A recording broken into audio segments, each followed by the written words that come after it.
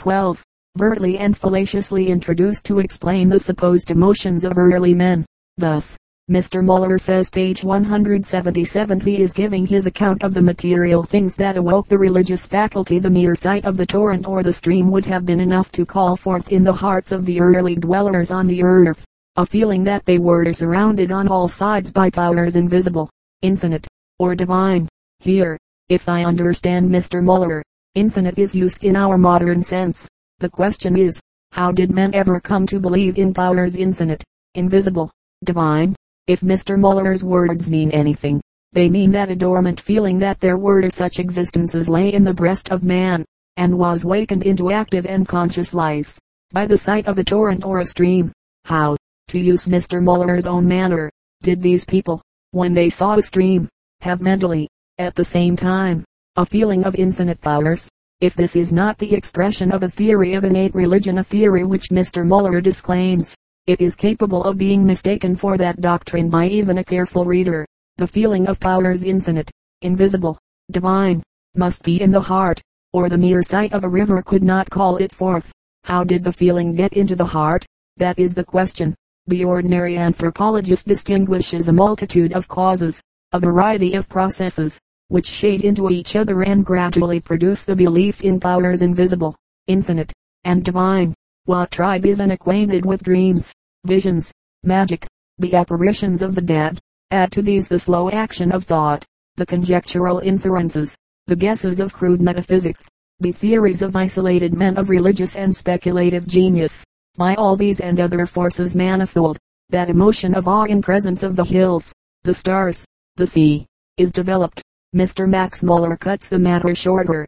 The early inhabitants of Earth saw a river, and the mere sight of the torrent called forth the feelings which to us seem to demand ages of the operation of causes disregarded by Mr. Muller in his account of the origin of Indian religion. The mainspring of Mr. Muller's doctrine is his theory about apprehending the infinite.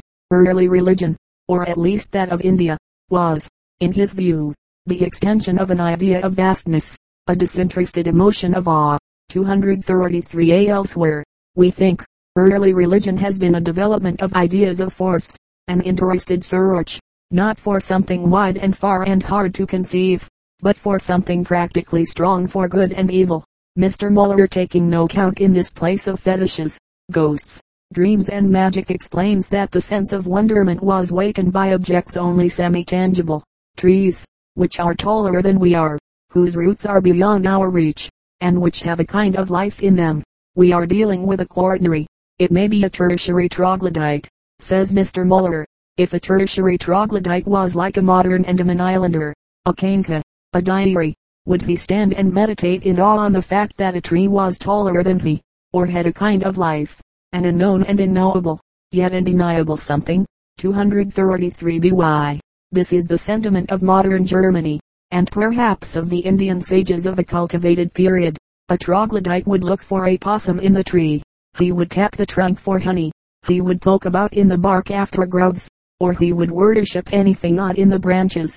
Is Mr. Muller not unconsciously transporting a kind of modern malady of thought into the midst of people who wanted to find a dinner, and who might worship a tree if it had a grotesque shape, that, for them, had a magical meaning, or if Boreas lived in its boughs, but whose practical way of dealing with the problem of its life was to burn it round the stem, chop the charred wood with stone axes, and use the bark, branches, and leaves as they happen to come handy? Mr. Muller has a long list of semi-tangible objects overwhelming and overawing. Like the tree, there are mountains, where even a stout heart shivers before the real presence of the infinite. There are rivers, those instruments of so sudden a religious awakening. There is earth. These supply the material for semi-deities. Then come sky, stars, dawn, Sunday and moon. In these we have the germs of what, hereafter, we shall have to call by the name of deities. Before we can transmute, with Mr. Muller, these objects of a somewhat vague religious regard into a kind of gods, we have to adopt Noir's philological theories, and study the effects of auxiliary verbs on the development of personification and of religion. Noir's philological theories are still, I presume, under discussion. They are necessary, however, to Mr. Muller's doctrine of the development of the vague sense of the infinite wakened by fine old trees, and high mountains into Devas, and of Devas, which means shining ones, into the Vedic gods, our troglodyte ancestors, and their sweet feeling for the spiritual aspect of landscape, are thus brought into a relation with the rishis of the Vedas, the sages and poets of a pleasing civilization. The reverence felt for such comparatively refined or remote things as fire, the sun, the wind, thunder, the dawn, furnished a series of stepping stones to the Vedic theology, if theology it can be called. It is impossible to give each step in detail. The process must be studied in Mr. Muller's lectures, nor can we discuss the later changes of faith. As to the processes which produced the fetishistic corruption, that universal and everywhere identical form of decay, Mr. Muller does not afford even a hint. He only says that, when the Indians found that their old gods were mere names, they built out of the scattered bricks a new altar to the unknown god, a statement which throws no light on the parasitical development of fetishism. But his whole theory is deficient if, having called fetishism a corruption, he does not show how corruption arose, how it operated, and how the disease attacked all religions everywhere. We have contested, step by step, many of Mr. Muller's propositions. If space permitted, it would be interesting to examine the actual attitude of certain contemporary savages, Bushmen and others, towards the Sunday. Contemporary savages may be degraded. They certainly are not primitive, but their legends, at least, are the oldest things they possess. The supernatural elements in their ideas about the sun are curiously unlike those which, according to Mr. Muller, entered into the development of Aryan religion. The last remark which has to be made about Mr. Muller's scheme of the development of Aryan religion is that the religion, as explained by him, does not apparently aid the growth of society, nor work with it in any way. Let us look at a sub-barbaric society, say that of Zululand, of New Zealand, of the Iroquois League, or at a savage society like that of the Kankas, or of those Australian tribes about whom we have very many interesting and copious accounts. If we begin with the Australians, we observe that society is based on certain laws of marriage enforced by capital punishment.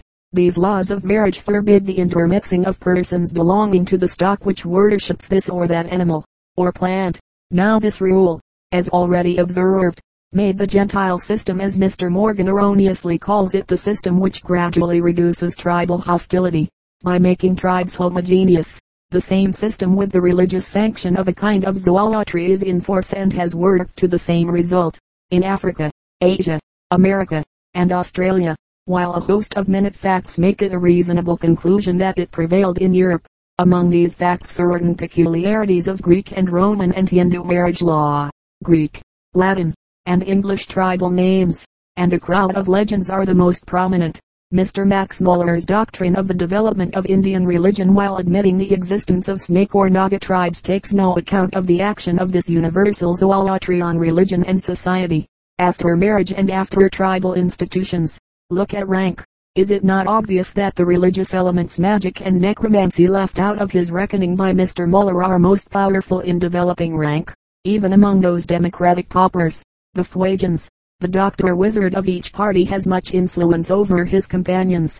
Among those other Democrats, the Eskimo, a class of wizards, called Onbakoots, become a kind of civil magistrates, because they can cause fine weather, and can magically detect people who commit offenses. Thus the germs of rank, in these cases, are sown by the magic which is fetishism in action. Try the Zulus. The heaven is the chief's. He can call up clouds and storms, hence the sanction of his authority. In New Zealand, every Rangatira has a supernatural power. If he touches an article, no one else dares to appropriate it, for fear of terrible supernatural consequences. A head chief is tattooed an inch thick, and perfectly unapproachable. Magical power abides in and emanates from him. By this superstition, an aristocracy is formed, and property, the property, at least, of the aristocracy, is secured.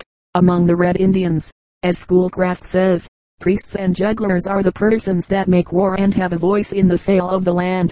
Mr. E.W. Robertson says much the same thing about early Scotland. If Odin was not a god with the gifts of a medicine man, and did not owe his chiefship to his talent for dealing with magic, he is greatly maligned. The Irish Brehons also sanctioned legal decisions by magical devices, afterwards condemned by the church. Among the Zulus, the Itongo spirit dwells with the great man. He who dreams is the chief of the village. The chief alone can read in the vessel of divination. The Kanka chiefs are medicine men. Here then, in widely distant regions, in early European, American, Melanesian, African societies, we find those factors in religion which the primitive Aryans are said to have dispensed with, helping to construct society, rank, property. Is it necessary to add that the ancestral spirits still rule the present from the past, and demand sacrifice, and speak to him who dreams, who, therefore, is a strong force in society, if not a chief? Mr. Herbert Spencer, Mr. Tyler, M. Festal de Coulanges, a dozen others, have made all this matter of common notoriety. As Herm the Traveler says about the Copper River Indians, it is almost necessary that they who rule them should profess something a little supernatural to enable them to deal with the people. The few examples we have given show how widely, and among what untutored races, the need is felt. The rudimentary government of early peoples requires, and, by aid of dreams, necromancy, medicine, i.e. fetishes, tapu, and so forth, obtains a supernatural sanction. Where is the supernatural sanction that consecrated the chiefs of a race which woke to the sense of the existence of infinite beings, in face of trees, rivers, the dawn, the Sunday, and had none of the so-called late and corrupt fetishism that does such useful social work? To the student of other early societies, Mr. Muller's theory of the growth of Aryan religion seems to leave society without cement, and without the most necessary sanctions. One man is as good as another. Before a tree, a river, a hill, the savage organizers of other societies found out fetishes and ghosts that were the respecters of persons. Zoology is intertwisted with the earliest and most widespread law of prohibited degrees. How did the Hindus dispense with the aid of these superstitions? Well, they did not quite dispense with them. Mr. Max Muller remarks, almost on his last page 376, that in India also, the thoughts and feelings about those whom death had separated from us for a time, supplied some of the earliest and most important elements of religion. If this was the case, surely the presence of those elements and their influence should have been indicated along with the remarks about the awfulness of trees and the suggestiveness of rivers. Is nothing said about the spirits of the dead and their cult in the Vedas?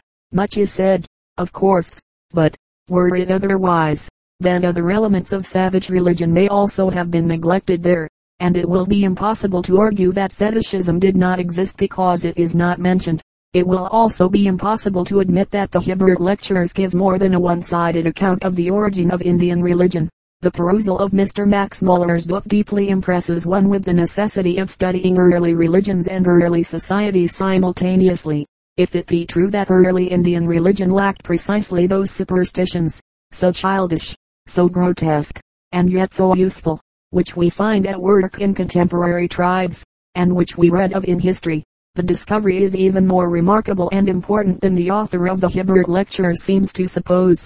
It is scarcely necessary to repeat that the negative evidence of the Vedas, the religious utterances of sages, made in a time of what we might call heroic culture, can never disprove the existence of superstitions which, if current in the former experience of the race, the hymnists, as Barth observes, would intentionally ignore. Our object has been to defend the primitiveness of fetishism. By this we do not mean to express any opinion as to whether fetishism in the strictest sense of the word was or was not earlier than totemism, than the worship of the dead, or than the involuntary sense of awe and terror with which certain vast phenomena may have affected the earliest men. We only claim for the powerful and ubiquitous practices of fetishism a place among the early elements of religion, and insist that what is so universal has not yet been shown to be a corruption of something older and purer.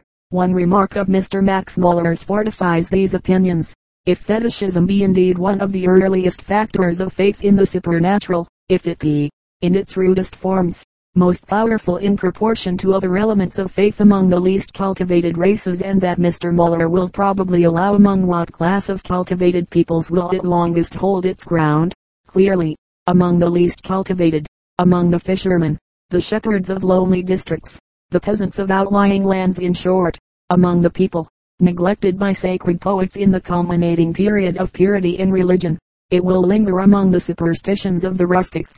There is no real break in the continuity of peasant life. The modern folklore is in many points the savage ritual. Now Mr. Muller, when he was minimizing the existence of fetishism in the Rig Veda, the oldest collection of hymns, admitted its existence in the Atharvana, page 60. On page 151, we read the Atharvaveda Samhita is a later collection, containing, besides a large number of Rigveda verses, some curious relics of popular poetry connected with charms, imprecations, and other superstitious usages. The italics are mine, and are meant to emphasize this fact. When we leave the sages, the rishis, and look at what is popular, look at what that class believed which of savage practice has everywhere retained so much, we are at once among the charms and the fetishes. This is precisely what one would have expected.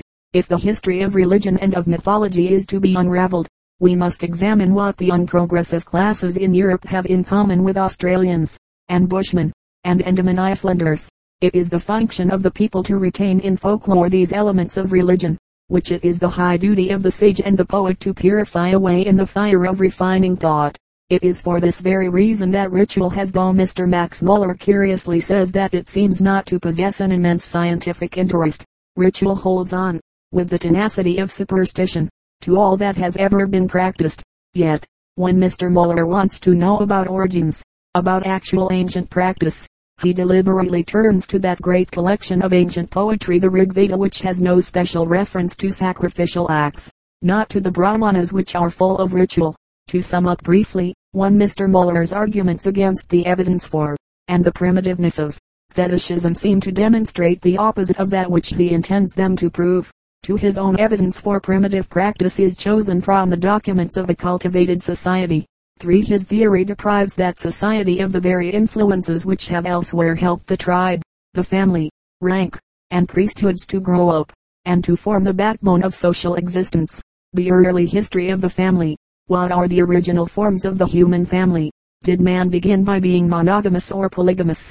But, in either case, the master of his own home and the assured central point of his family relations, or were the unions of the sexes originally shifting and precarious, so that the wisest child was not expected to know his own father, and family ties were to reckon through the mother alone? Again, setting aside the question of what was primitive and original, did the needs and barbarous habits of early men lead to a scarcity of women, and hence to polyandry, that island, the marriage of one woman to several men, with the consequent uncertainty about male parentage? Once more, admitting that these loose and strange relations of the sexes do prevail, or have prevailed, among savages, is there any reason to suppose that the stronger races, the Aryan and Semitic stocks, ever passed through this stage of savage customs? These are the main questions debated between what we may call the historical and the anthropological students of ancient customs. When Sir Henry Maine observed, in 1861, that it was difficult to say what society of men had not been, originally, based on the patriarchal family, he went, of course, outside the domain of history. What occurred in the very origin of human society is a question perhaps quite inscrutable. Certainly, history cannot furnish the answer.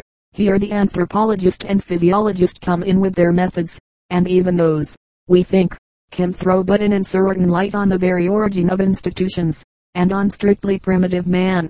For the purposes of this discussion, we shall here restate the chief points at issue between the adherents of Sir Henry Maine and of Mr. Manon, between historical and anthropological inquirers. 1.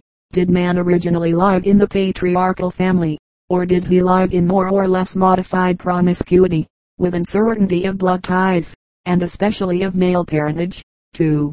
Did circumstances and customs at some time compel or induce man, whatever his original condition, to resort to practices which made paternity uncertain, and so caused kinship to be reckoned through women? 3. Granting that some races have been thus reduced to matriarchal forms of the family, that island to forms in which the woman is the permanent recognized center, is there any reason to suppose that the stronger peoples, like the Aryans and the Semites, ever passed through a stage of culture in which female, not male, kinship was chiefly recognized, probably as a result of polyandry, of many husbands to one wife? On this third question, it will be necessary to produce much evidence of very different sorts, evidence which, at best, can perhaps only warrant an inference, or presumption, in favor of one or the other opinion. For the moment, the impartial examination of testimony is more important and practicable than the establishment of any theory. 1. Did man originally live in the patriarchal family? the male being master of his female mate or mates, and of his children. On this first point Sir Henry Maine, in his new volume, 247a, may be said to come as near proving his case as the nature and matter of the question will permit. Bachofen, Manon, and Morgan, all started from a hypothetical state of more or less modified sexual promiscuity.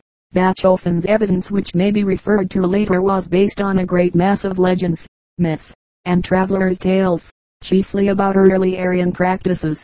He discovered heteroismus, as he called it, or promiscuity, among Lydians, Etruscans, Persians, Thracians, Cyrenian nomads, Egyptians, Scythians, Troglodytes, Nasamones, and so forth. Mr. M. Lennon_S view island perhaps less absolutely stated than Sir Henry Maine supposes. Manon says 247d that there has been a stage in the development of the human races, when there was no such appropriation of women to particular men, when, in short, marriage, as it exists among civilized nations, was not practiced. Marriage, in this sense, was yet undreamt of. Mr. Manon adds pages 130, 131, as among other gregarious animals, the unions of the sexes were probably, in the earliest times, loose, transitory, and, in some degree, promiscuous. Sir Henry Maine opposes to Mr. M. Lennon_S theory the statement of Mr. Darwin: from all we know of the passions of all male quadrupeds, promiscuous intercourse in a state of nature is highly improbable. On this first question, let us grant to Sir Henry Maine, to Mr. Darwin, and to common sense that if the very earliest men were extremely animal in character, their unions while they lasted were probably monogamous or polygamous. The sexual jealousy of the male would secure that result, as it does among many other animals. Let the first point, then, be scored to Sir Henry Maine. Let it be granted that if man was created perfect, he lived in the monogamous family before the fall, and that, if he was evolved as an animal, the unchecked animal instincts would make for monogamy or patriarchal polygamy in the strictly primitive family. 2. Did circumstances and customs ever or anywhere compel or induce man, whatever his original condition, to resort to practices which made paternity uncertain, and so caused the absence of the patriarchal family, kinship being reckoned through women? If this question be answered in the affirmative, and if the sphere of action of the various causes be made wide enough, it will not matter much to Mr. M. Lennon_S theory whether the strictly primitive family was patriarchal or not. If there occurred a fall from the primitive family, and if that fall was extremely general, affecting even the Aryan race, Mr. M. Lennon_S adherents will be amply satisfied. Their object is to show that the family, even in the Aryan race, was developed through a stage of loose savage connections. If that can be shown, they do not care much about primitive man properly so called. Sir Henry Maine admits, as a matter of fact, that among certain races, in certain districts, circumstances have overridden the sexual jealousy which secures the recognition of male parentage. Where women have been few, and where poverty has been great, jealousy has been suppressed. Even in the Venice of the 18th century, Sir H. Maine says, the usage that of polyandry, many husbands to a single wife, seems to me one which circumstances overpowering morality and decency might at any time call into existence. It is known to have arisen in the native Indian army. The question now island: what are the circumstances that overpower morality and decency, and so produce polyandry, with its necessary consequences? When it is a recognized institution, the absence of the patriarchal family, and the recognition of kinship through women, any circumstances which cause great scarcity of women will conduce to those results. Mr. M. Lennon_S opinion was, that the chief cause of scarcity of women has been the custom of female infanticide, of killing little girls as bushes and utiles. Sir Henry Maine admits that the cause assigned by Manon is a vera causa. It is capable of producing the effects. Mr. Manon collected a very large mass of testimony to prove the wide existence of this cause of paucity of women. Till that evidence is published, I can only say that it was sufficient, in Mr. M. Lennon_S opinion, to demonstrate the wide prevalence of the factor which is the mainspring of his whole system. 258. How frightfully female infanticide has prevailed in India. Everyone may read in the official reports of Call, Macpherson, and other English authorities, Mr. Fison's Kami Leroy and Kearney contains some notable, though not to my mind convincing, arguments on the other side. Sir Henry Maine adduces another cause of paucity of women, the wanderings of our race, and expeditions across sea. 250b. This cause would not, however, be important enough to alter forms of kinship, where the invaders like the early English in Britain found a population which they could conquer and whose women they could appropriate.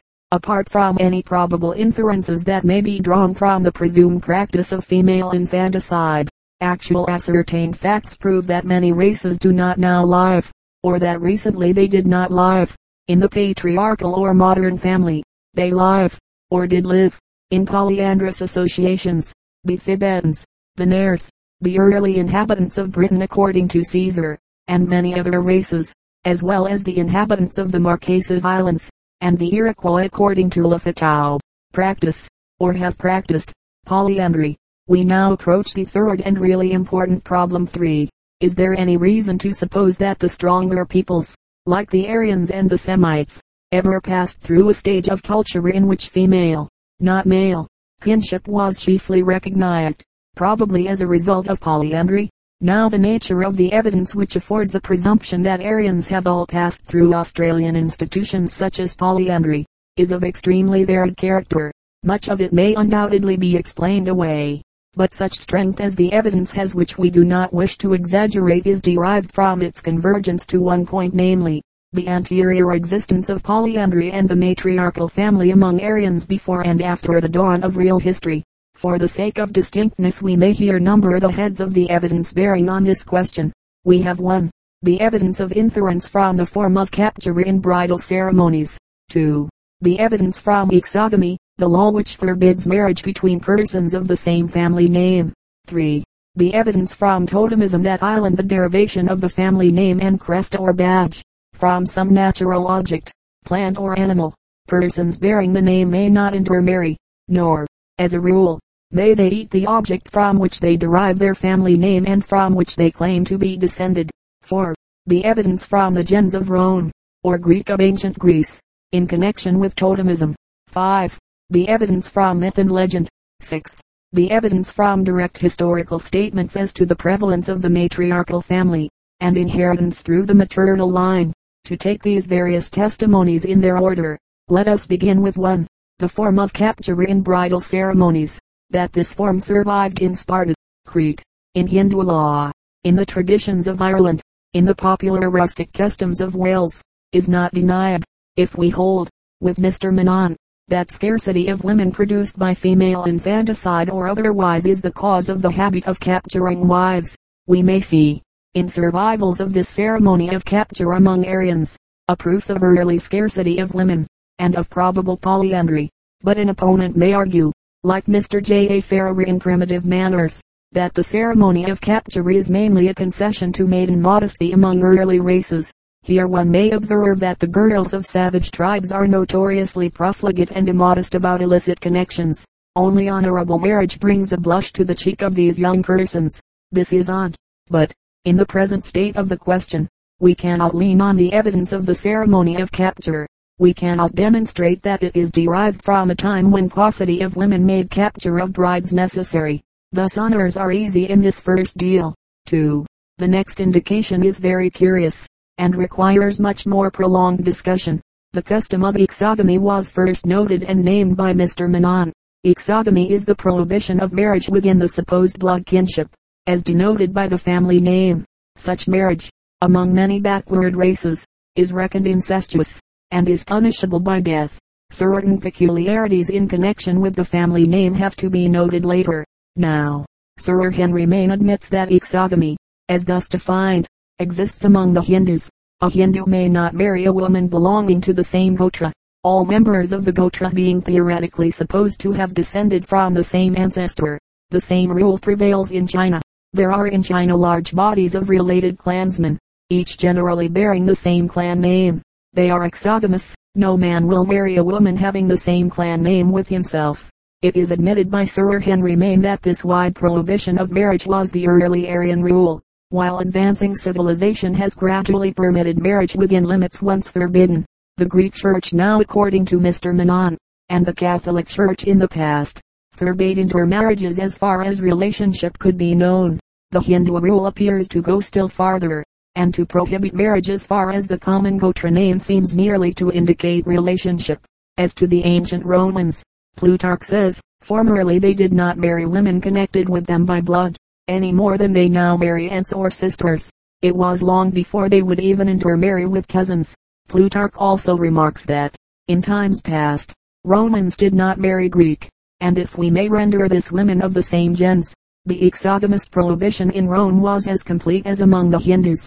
I do not quite gather from Sir Henry Maine's account of the Slavonic house communities pages 254, 255 whether they dislike all kindred marriages, or only marriage within the greater blood that island within the kinship on the male side. He says, the South Slavonians bring their wives into the group, in which they are socially organized, from a considerable distance outside. Every marriage which requires an ecclesiastical dispensation is regarded as disreputable. On the whole, wide prohibitions of marriage are archaic, the widest are savage, the narrowest are modern and civilized. Thus the Hindu prohibition is old, barbarous, and wide. The barbarous Aryan, says Sir Henry Maine, is generally exogamous. He has a most extensive table of prohibited degrees. Thus exogamy seems to be a survival of barbarism. The question for us is, can we call exogamy a survival from a period when owing to scarcity of women and polyandry clear ideas of kinship were impossible?